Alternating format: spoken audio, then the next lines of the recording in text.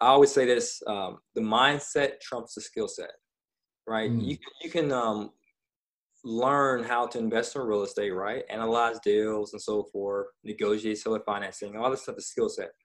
But if you're scared to pull the trigger, if you're scared to take action, right? If you're fearful of making a mistake, all that skill set and knowledge that you have will not benefit you. So it's important to have the right mindset of an entrepreneur, because that's what I shared. I had the mindset of a self-employed or an employee. I had the self-employed or employee type mindset. But once I switched gears and started thinking as an entrepreneur, a business owner, that's when my results began to change. Perfect.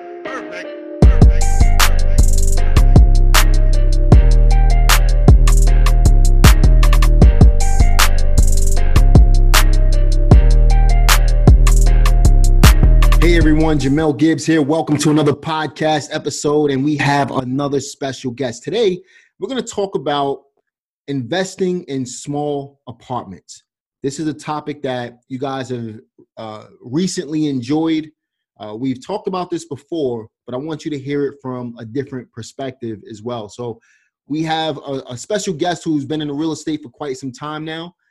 He has a YouTube channel as well. I definitely want you guys to check that out. We'll talk about all of that stuff throughout this podcast. You guys are going to love this information that we're going to talk about. And we're going to go through a step-by-step process, how you can go from where you are right now to where you want to go in real estate. That's what this podcast is all about, right? So I want to welcome my good friend Juan Pablo to the call. What's up, man? Hey, what's going on, Jamel? Thanks for having me. Oh, man, it's a pleasure, brother. So I came across your YouTube channel a little while back. I thoroughly enjoyed the information. I said I got to get this brother on the podcast, and we gotta educate some people on how they can get started in multi-units as well, man. So why don't you tell everybody a little bit about yourself and how you got started in the real estate business? Oh yeah, sure. So went to school down here in Georgia, University of Georgia. Graduated college and didn't have a job lined up. Had a decent GPA. And at that time, I wanted to get into like financial services, be a financial planner. I would kill it on the interviews, but they would say, hey, we can't hire you because your credit, right? It's a conflict of interest for your credit to be in dire straits and advise clients on their financial matters. So it was very tough. So I had odds and end jobs, and then I ended up getting a job in New York City working for the government because they don't do credit checks, right? So I'm working for the government, and I've always been competitive, entrepreneurial, growing up. And so I decided to create a contest. I said, you know what? Whoever does the most work in a week, I'll treat you out to lunch. Applebee's 2 for $20, right? I give you a certificate of appreciation for a job well done and an umbrella that's sitting in our supply closet collecting dust. So I sent out this mass email to my team, and our results were through the roof, Jamel. Unfortunately, at the end of that contest, my supervisor called me to her office, and she asked me, hey, what do you think you're doing? And, I said it with a smirk, like, get results. Ain't that what it looked like? And she said, well, who do you think you work for? You work for the government. There's paperwork, there's policies, there's procedure, and so forth. You can't incentivize your staff with monetary value. And I said, well, you take us out for drinks every Friday for a week well done. And she said, well, I'm not sending out a broad email advertisement. And she said, you know what? As a result of this contest, I got to write you up. I have to put this in your file as a warning. Don't do this again. And this is like the best advice she gave me. She said, perhaps the government isn't for you. Maybe you're better suited for the private sector. So when I walked out her office, Jamel, I did feel a little discouraged, a little upset about it, because I thought I should have been congratulated. We got the results, right? But I realized at that moment, you know what? I got to stop treating real estate investing as a hobby and treat it as a part-time job. Because previously I would watch a podcast. I watch a video here and there, listen to a podcast, read a book, go to a seminar here and there. But I didn't like lock down and fully commit to being a real estate investor. So after that instance, I went to my cubicle. I typed up my resignation letter. I'm not sure if you can see it, but it's on that bookshelf behind me, the exact same one. I typed up the resignation letter, and I posted it for 4 years from that date. Say, hey, I'm gonna quit my job in 4 years at 30 years old. What year is this? What year is this was 2006 or 2005, somewhere around that time. Nice, man. So it's been a little while. You said you were a couple of things. You mentioned that you were in New York. I'm from Brooklyn originally. I thought you had an accent because I watched your videos. You say you're in North Carolina. I'm like, no, he sounds like he has a New York accent. Yeah, I'm from Brooklyn originally. I lived in Pennsylvania for 8 years. Bought a couple of 100 houses there. And where in Pennsylvania? I was in Reading, right outside the Reading area. Oh, okay. They have shopping areas over there, right? Yeah. Okay, I'm from Pittsburgh originally. Okay, got you, man. And I'm currently in Greensboro, North Carolina. Got it. So yeah, we've been in.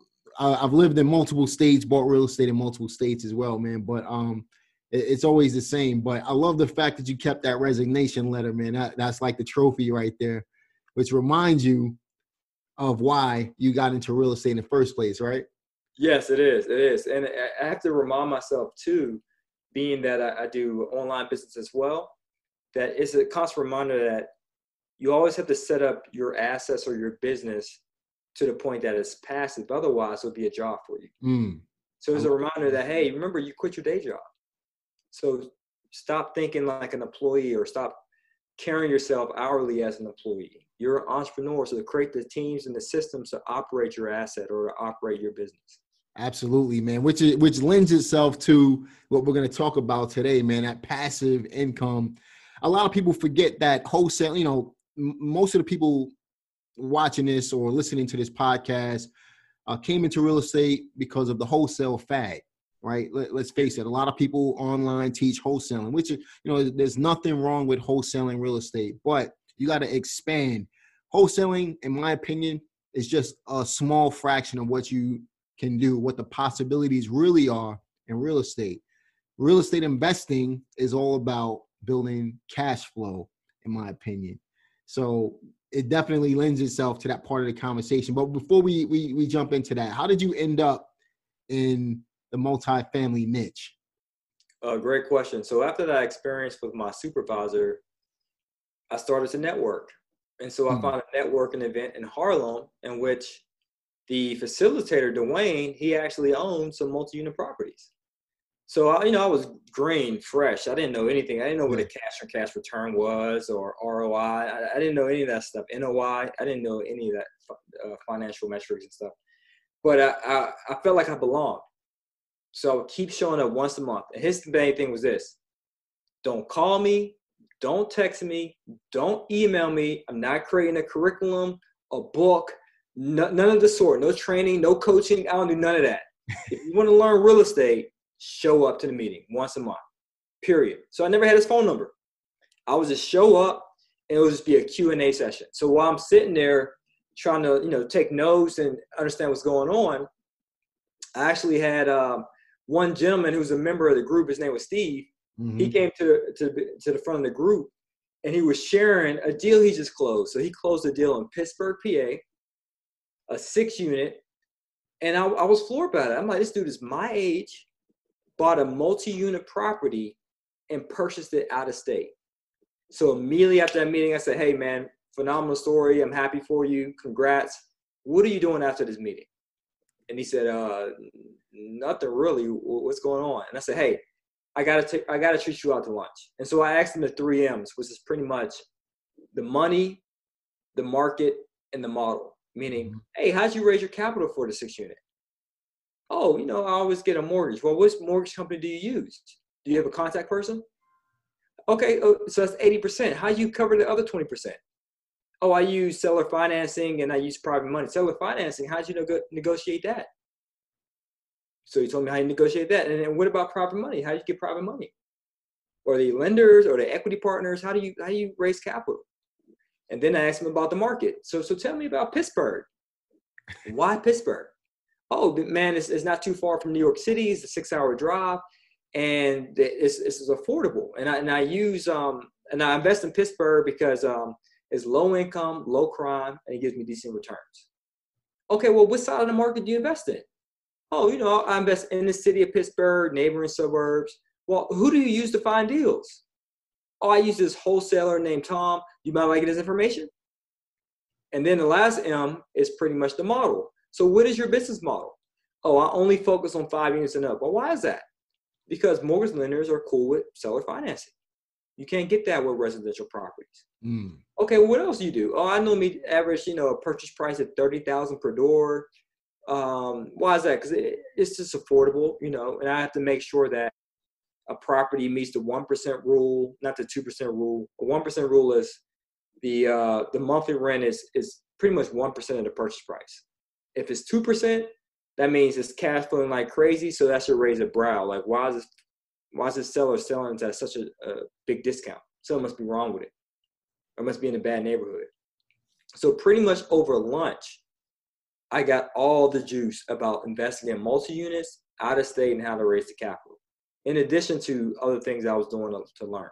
So networking truly helped me out in learning how to invest in real estate and multi-units. Man, that's awesome. And at the same time, man, you not only did you build that relationship with this other investor, but you were able to get all the information, like you said.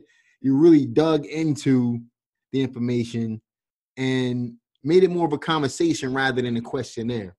So I think that's a huge tip. If you guys are listening right now, you definitely you don't want to interrogate people, but you want to grab the information as you're talking to them. Great positioning right there, man.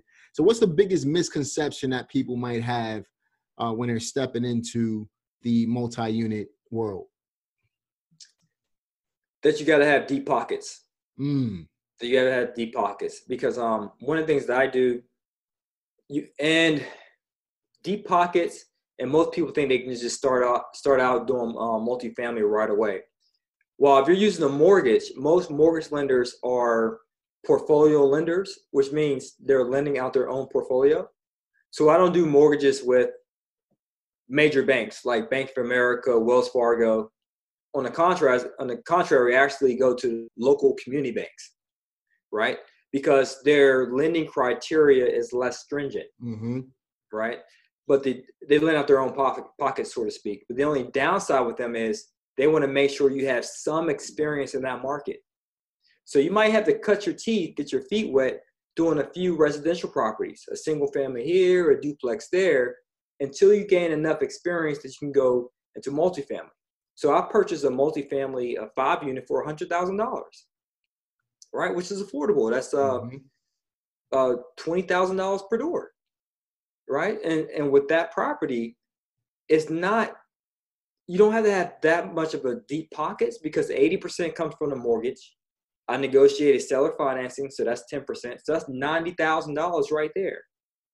And then the latter 10%, you can use partners, you can use business credit. I've used business credit as well. Just many different forms to finance it. So it's really not that difficult. And it's easier to raise private money because most investors find it sexy. Oh, we're getting a multifamily property? Oh man, I would love. And you can negotiate to be able to close on a multifamily property without putting any money up. So I've done that with limited partnerships. I just share with the partners like, hey, I'm putting in all the sweat equity, right? I'm structuring a deal. I'm bringing the know-how to the table, the resources. I just need you to bring the cash and the credit. Yep. As a result of me structuring this deal, I get a percentage of the cash flow and I get a percentage of the equity. And you have to pay me an acquisition fee, which is typically 1 to 3% of the purchase price once we close on the property. And I like the fact that you mentioned small local banks. Usually when you're dealing with the larger banks, it really is credit based. When you deal with the small local banks, or even the regional banks, it becomes more relationship based. So if they can see you perform over a certain period of time, you'll have more money from that bank coming in to buy more real estate than you know what to do with. That's just. Speaking of which, one of my lenders early on, my first time attempting to negotiate seller financing, she told me we can't do it. So I took her out to lunch, just to warm her up. She was like the VP of finance or something like that in this local bank, S&T Bank in Pennsylvania area. Mm-hmm. And I'm like, hey, well, how can I make this work? You're telling me it can't work, but please share with me, how can we make it work? she's like, I don't know why she looked both ways, like she's, about to tell me a secret. We're at a restaurant, so none of her coworkers are there. But she's like, all right, Juan, well, the way we could say yes to it is stretch out the amortization, meaning the time it takes to pay off the seller financing. Stretch it out from 20 years and negotiate a balloon payment. Tell the seller you're going to do interest only for about 5 years, and then the balloon payment, meaning the rest of the balance is due after 5 years. And what did you stretch the amortization out again? To 20 years. 20 years. 20 years, 5% interest, and then typically do an interest-only payments for the first 5 years. Yep. And I learned that from my mortgage broker. Excellent, man. Yep. So she actually helped you out in regards, well, she helped you, but you probably known this stuff already, at that time. But, you learn a little bit from her, let her feel like she's helping you. And then at the end of the day, you get the deal done. Yep. So most people obviously get started in a residential niche. This is a fact. And I think a lot of it is because of the way people think. So when you made the transition, let's say from residential to commercial, did it take a mental shift for you? Did it take a mindset shift in order to be able to make that transition over? It did. What happened? So I posted in my resignation letter, right, to quit my job in 4 years. So it's now year 3. So I felt like Kobe in the fourth quarter, right? I got a year left to actually live up to this resignation letter. So it was a constant reminder, like, mind you, every day I'm looking at this resignation letter. And every day my mind is working, how can I make this happen? Right? For 4 years, imagine that. Right? It's not like I wrote my goal down in a journal and tossed it aside somewhere and went about my life. Every day I'm thinking about how to make this a reality. So I'm in year 3. I bought a duplex by that time, a single family, and a 4 unit. So that's 7 units so far, but not enough. So I just closed on a 4 unit. And as a result of being a member of the networking group, you have to share the numbers of your deal. You get feedback, and it's like a learning opportunity for newbies, right? So it was my turn to step up to the stage and share the numbers. So once I was done sharing the numbers, my mentor, Dwayne, he asked me, he said, okay, how much more passive income you need to quit your job? And I said, I need about $2,000 a month in passive income to safely quit my job. And he's like, that's it? He's like, man, that's easy. Just get you a 10 unit. Right? And make sure each unit cash flows $200 a month. And I was thinking, Jamel, I'm like, that's easy. Bro, it took me 3 years to get 7. And you're telling me in 1 year I can get 10? But then I immediately arrested my thoughts. I remember there's a scripture that says, when 2 or 3 are gathered together as touching, anything they ask will be done unto them. Yep. So I'm like, why does he have more faith than me? Why am I doubting myself? And many of us do that, right? We feel inferior. Self-doubt. And I said, you know what? If he believes it, I can do it. Now I'm going to do it. Yep. So around this time, it was around Hurricane Sandy, right? When the power was out, there was no subways. It was near my birthday. So my mom, for my birthday. Around 2013-ish. Something yeah, like that. Yep. So my mom, for my birthday, she sent me a book, Think and Grow Rich by Napoleon Hill. So I had no electricity, just had a candle. So I'm like, well, I can't watch TV. I can't go on the internet. So I might as well just read. And so I ended up reading that book and applying the principles in the book. And my mindset started to shift because another thing that happened is I ruptured my left Achilles tendon. Eesh. Like Kobe, like completely. How'd you do that, man? Playing basketball or something? Playing basketball, yeah. Yep, getting crossed up. Man, I'll tell you a little story. I was playing basketball last year. We're going back last May.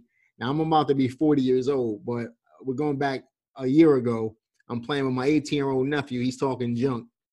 And we're in Pennsylvania, and I went to his graduation, shooting around, just warming up. I twisted my knee up, man. I had to fly all the way back to Greensboro, and I was in so much pain, man. It was crazy. But Good thing is I didn't have to get any surgery or anything like that. But I just banged up my knee pretty. Rehab. But yeah, man, basketball will do it to you when you start getting older, man. Yeah, and I was in Atlanta too. So similar to you, I was out of state and I had to commute back, to my home in New Jersey actually. So being that I couldn't work now for 2 months, 'cause I couldn't walk. So during that time, I'm like, well, I have a computer and I have a cell phone. So I can't really drive for dollars. I can't really go to networking events like I used to raise capital. I can't go to my properties and evict tenants, or ask them. I just couldn't do any of the mobile things because I was immobile. And then the light bulb went off. Oh, you got to be a real estate entrepreneur and not a landlord. A landlord does all those activities I just named.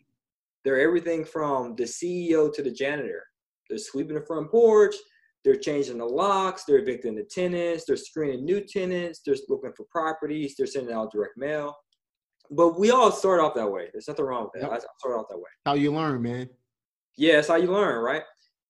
So then I decided, what I had to do is document these processes and build a team so that they can implement this work. So then I started using leverage. I stopped using my personal savings. I started exploring more creative financing options, such as master lease options, as I shared earlier, seller financing, using business credit, using partners. And then that year alone, I ended up getting 21 units instead of 10. Wow. Simply because, I switched gears and stopped thinking like a self-employed landlord and more so like an entrepreneur, a business person. Or exceeded your expectations, man. Yeah. That's pretty cool. So when you think about what were some of the obstacles that you faced outside of mindset, right? New investors, they tend to have certain obstacles. What were some of the things that you faced as you were along your journey? Great question. I'll say one is the capital, right? Because initially, like most people, I used my savings or retirement accounts, but eventually that runs dry. Mm-hmm. And it sucks to live on a ramen noodle diet so you can invest, like not doing anything for fun. I was scrimping and saving. And I'm like, this is the slow way to becoming financially free. At this rate, I won't be able to be financially free in 4 years. So I started using creative financing and using leverage, and that truly helped me acquire the properties that I want, that I needed actually. Leverage, definitely, man. That was one of my biggest hurdles when I started as well, man. It took me 13 months to make my first $1,500 in real estate. My very next check after that was 48 grand. But it took me a year to get my first private money lender. Here's a kid, I'm talking about myself, I'm speaking in third person, but I grew up in Red Hook projects in Brooklyn. You're probably familiar with it. I didn't have any financial education. I didn't go to college. And here's this young guy coming and asking someone to lend them a couple $100,000 with no experience in real estate. So it took some time for me to be able to build that relationship and understand what it took to build that relationship at the time as well, man. So yeah, definitely funding and financing it was a major hurdle for me as well, man. And you want to automate it. That's the thing. Yeah. That was depending upon my money. So that's what I'm trying to drive home, like the self-employed. What do I have to bring forth? But then I start thinking, well, an entrepreneur, they're responsible for setting up systems and teams. Right. So how can I create a system in which I'm always getting capital to fund my deals?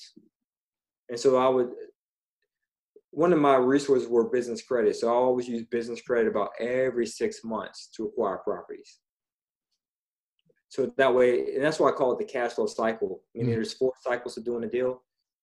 Find the money, find the deal, perform due diligence, and close. And you want to repeat that cycle. Right. Yeah, that's awesome, man. And you use business credit, you said every 6 months. So was it difficult? I guess this is kind of stepping into a different part of the conversation, but was it difficult to build that business credit to be able to purchase real estate with? Great question. Yeah, so in regard to building it, that's more so corporate credit. Mm-hmm. That's business credit without any personal guarantee. It's definitely possible, but at the time, I didn't have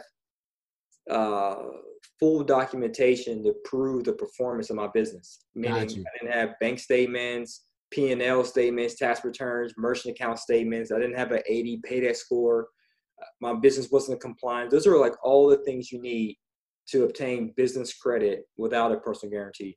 So I decided to outsource it and found a company that provided me with business credit. It is with a personal guarantee. So they do take a look at my credit report, but the business credit cards do not show up on my credit unless I default.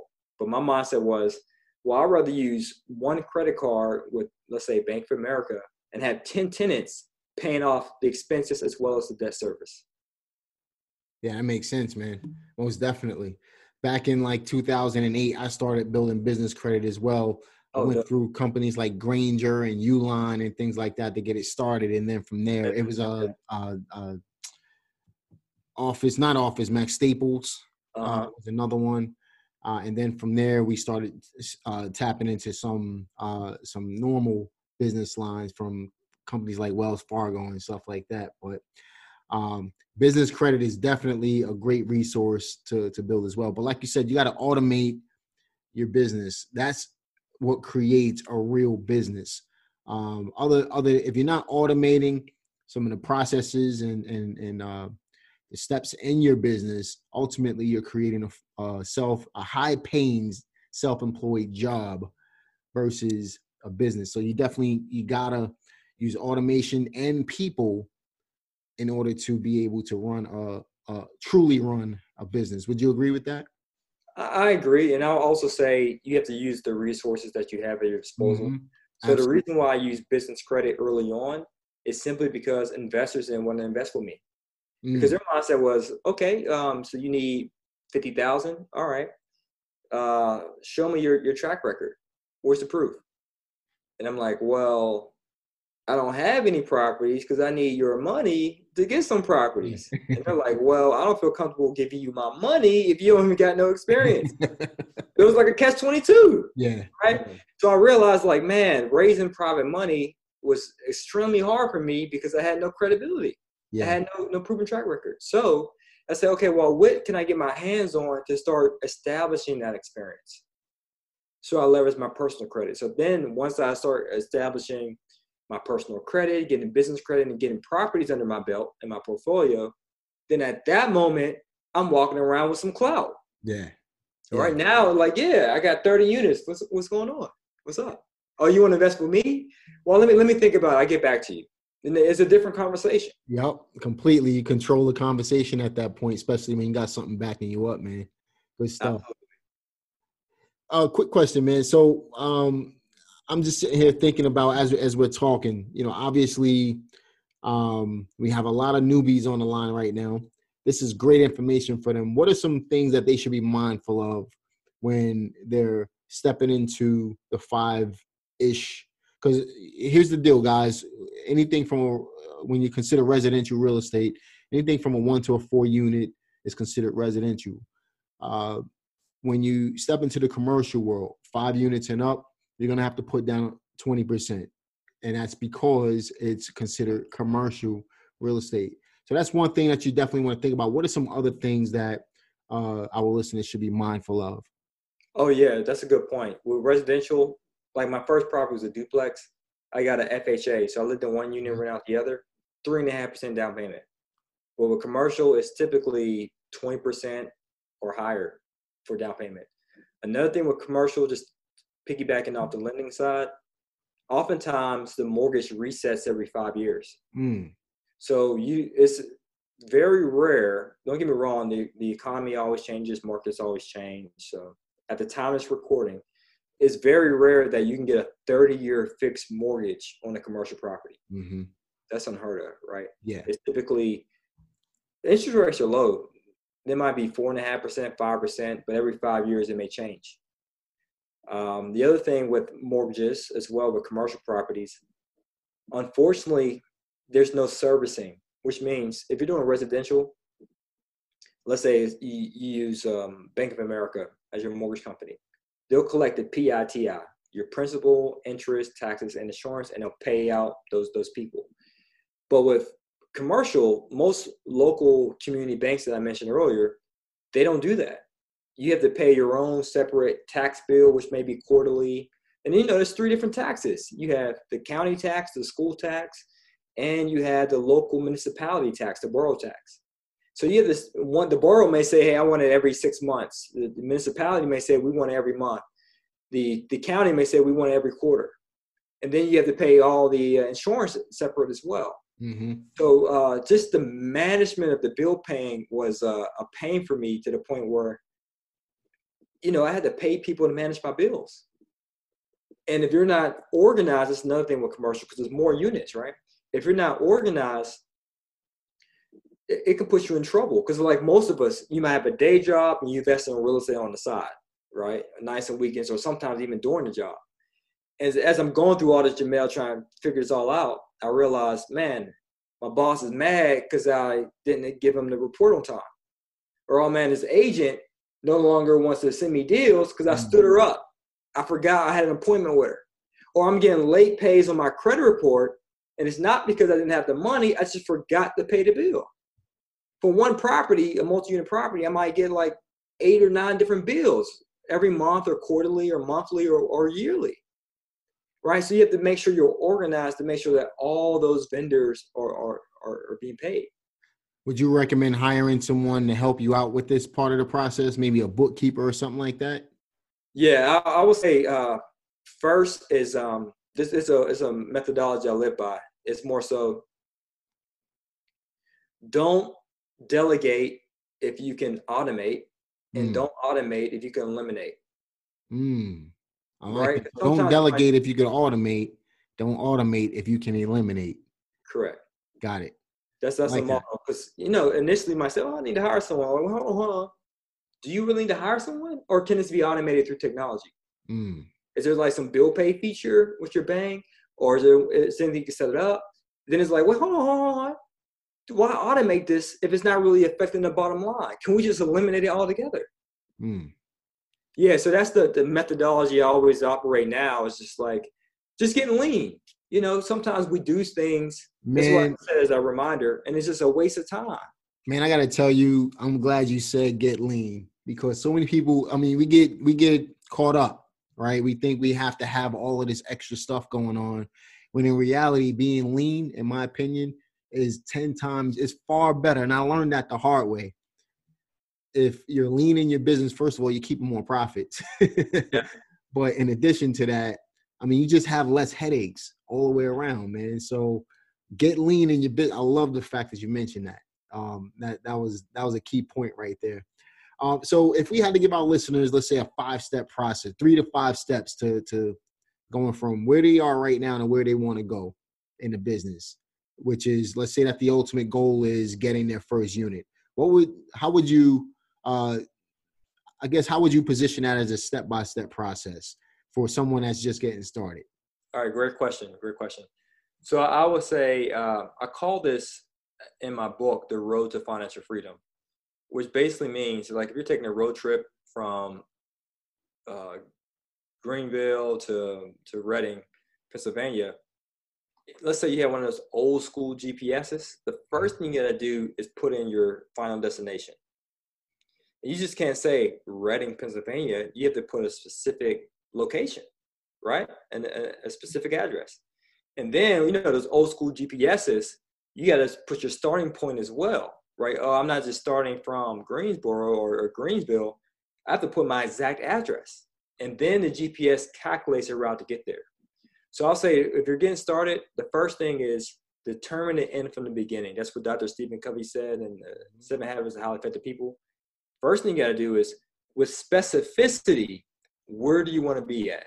Most people say, oh, I want to be financially free. How's that specific? It's not. Not clear enough. That's from the street. What do you want to like? Right. I want to be happy. I want to be healthy. I want to be rich. I want to be wealthy. I want to be financially free and independent. None of that's quantifiable. Right. I want to be in shape. How many pounds do you want to lose? How much do you want to weigh? What waist size do you want?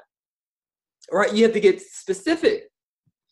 How much cash flow you want to get? How many hours a week you want to work? What is your current reality? What is your credit score? What is your debt to credit ratio? Your debt to income ratio? Right? How much capital do you have at your disposal? have you filled out a personal financial statement, an income statement, or a balance sheet so you can leverage your assets? And it's like, if you don't look at those numbers, it's foolish for us to believe that we can manage those numbers of rental properties, right? Because you have to sweep your own front porch before you sweep someone else's. You got to make sure you're prudent when managing your personal finances before you can do that from a business. So once you figure out those two things with specificity, this is where I want to be at financially. This is where I'm at now financially. In between that GPS, that's the cash flow cycle. Step one, find the money. Okay, well, how can I leverage my money? One of the things I did, Jamel, was, I got a car free and clear. I went to my credit union and they said, okay, we can put a car note on it. It was basically a cash out refinance. They said, okay, we can, the Kelley Blue Book value is $7,500. We can cut you a check for $7,000. You have to pay us $100 a month. Right? I would have known that if I hadn't completed a balance sheet. Or my credit to see how much capital I need to see if I get qualified for a mortgage. And then second step, find the money, find the deal. So you want to find the property that fits your pockets. Most people do it reverse. They find a deal, then they're running around like crazy, like a chicken with its head cut off to try to find the money. But no, find the deal. And it makes you credible, because if I'm an agent and you cold call me looking for properties and I find you a property and find out that you can't qualify for a mortgage or you don't have enough capital, you wasted my time. Yep. You lose credibility on my site. And the real estate world is small, right? It's a small world to the point where people start talking. And then after you find the deal, perform due diligence, because everything that's glitter is not gold, right? You might find a sweet deal and realize, whoa, these leases are made up. Whoa, these expenses were underestimated. Well, the rent was inflated. Whoa, this property is in beat up shape. So you want to do a property inspection, do due diligence on the financials, so you can use that as a negotiating power to get credits at closing. And then last, close. Make sure either you manage it yourself, decide if you're going to hire a property manager, audit the HUD and make sure that's accurate, and just think about your next move, because it's a cycle. You want to continue to replicate that. And one of the things I've done to make sure that I was being held accountable, as I shared, I had a mentor. You always want to have someone above you, and you want to have someone that's at your level for accountability purposes. And then you also want to have someone below you, so to speak, so you can kind of show them the way to get back. Absolutely, man.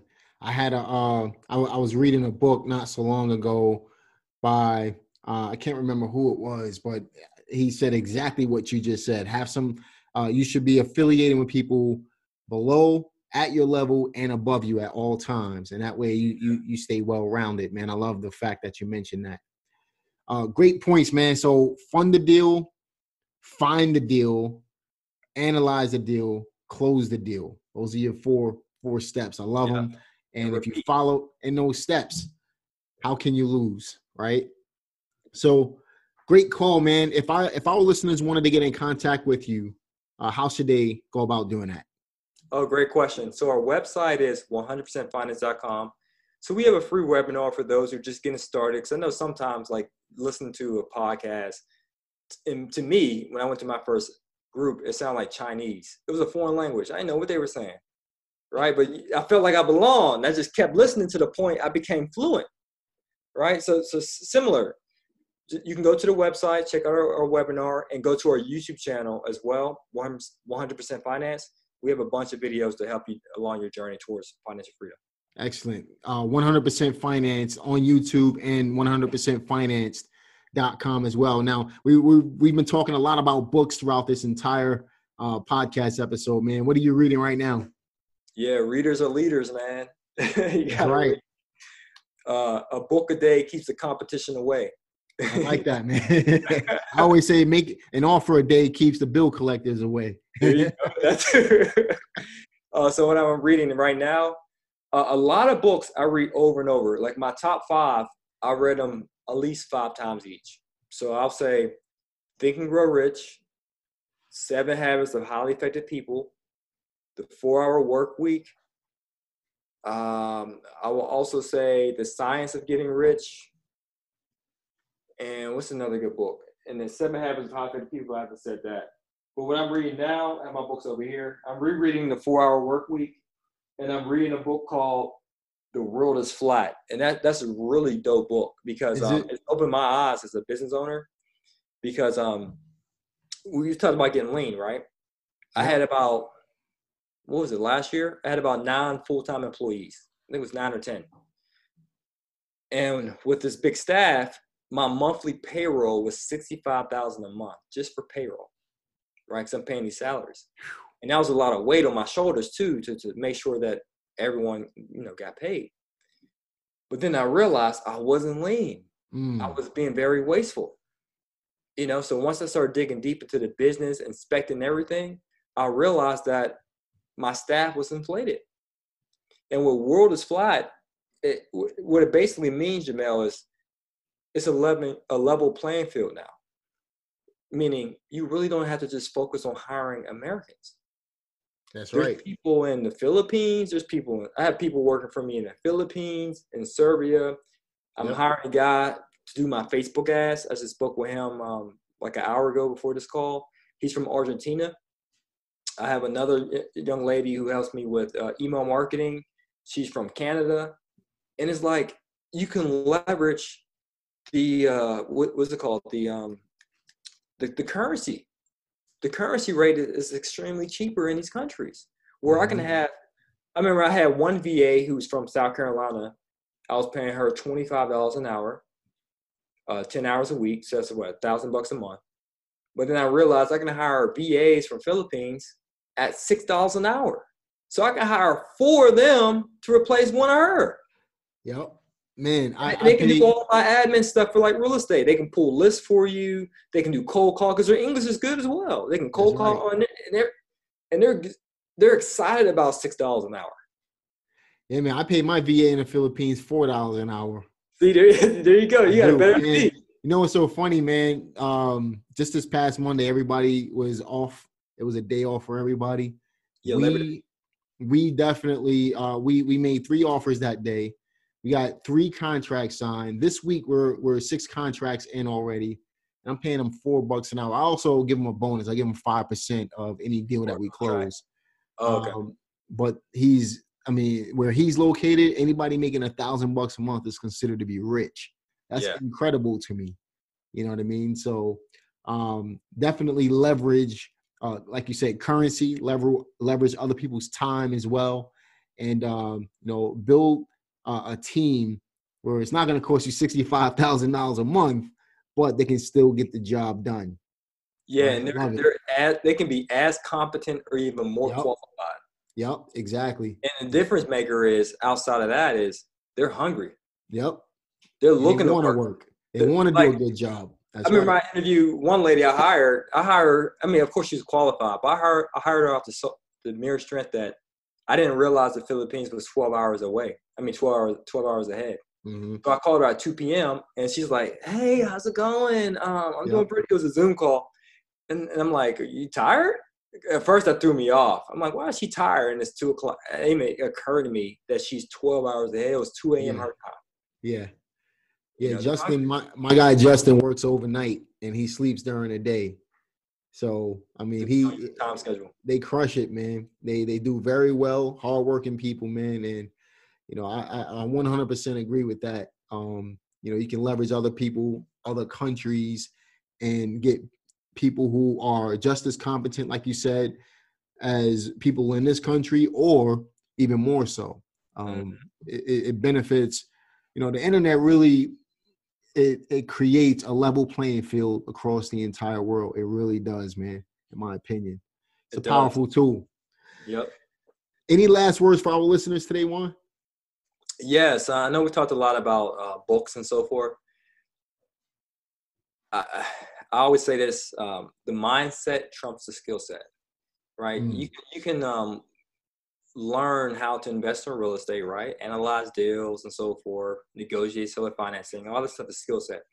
But if you're scared to pull the trigger, if you're scared to take action, right? If you're fearful of making a mistake, all that skill set and knowledge that you have will not benefit you. So it's important to have the right mindset of an entrepreneur, because that's what I shared. I had the mindset of a self-employed or an employee. I had the self-employed or employee type mindset. But once I switched gears and started thinking as an entrepreneur, a business owner, that's when my results began to change. So the mindset, having an abundance mindset, entrepreneur mindset, the mindset trumps the skill set. Get the mindset first.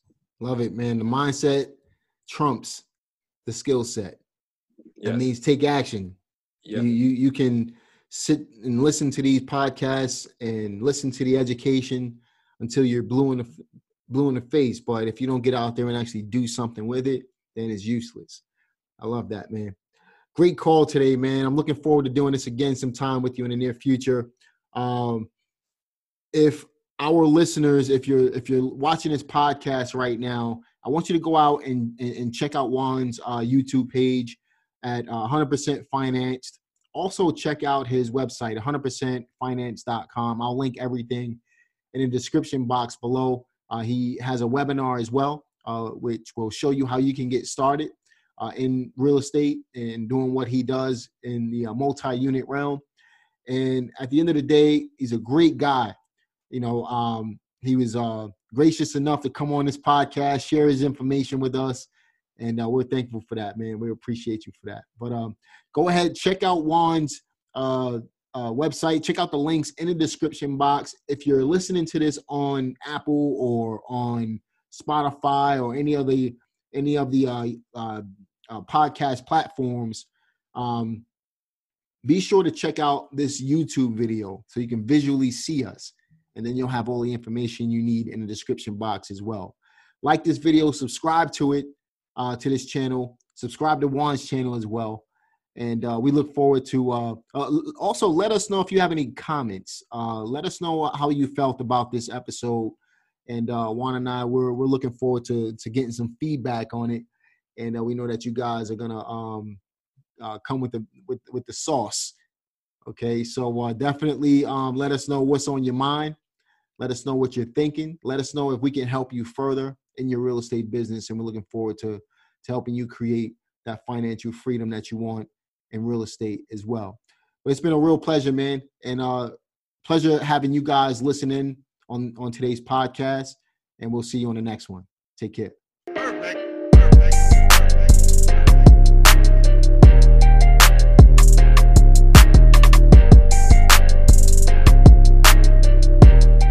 Check out my website at reieducationacademy.com. To make it easy, you can just simply go to jamelgibbs.com or check out my YouTube page at youtube.com/Jamel Gibbs. I'm all over the web, whether it be on Facebook /the Jamel Gibbs or on Instagram at Jamel Gibbs. I'm in LinkedIn as well. I'm on TikTok. I'm on Snapchat.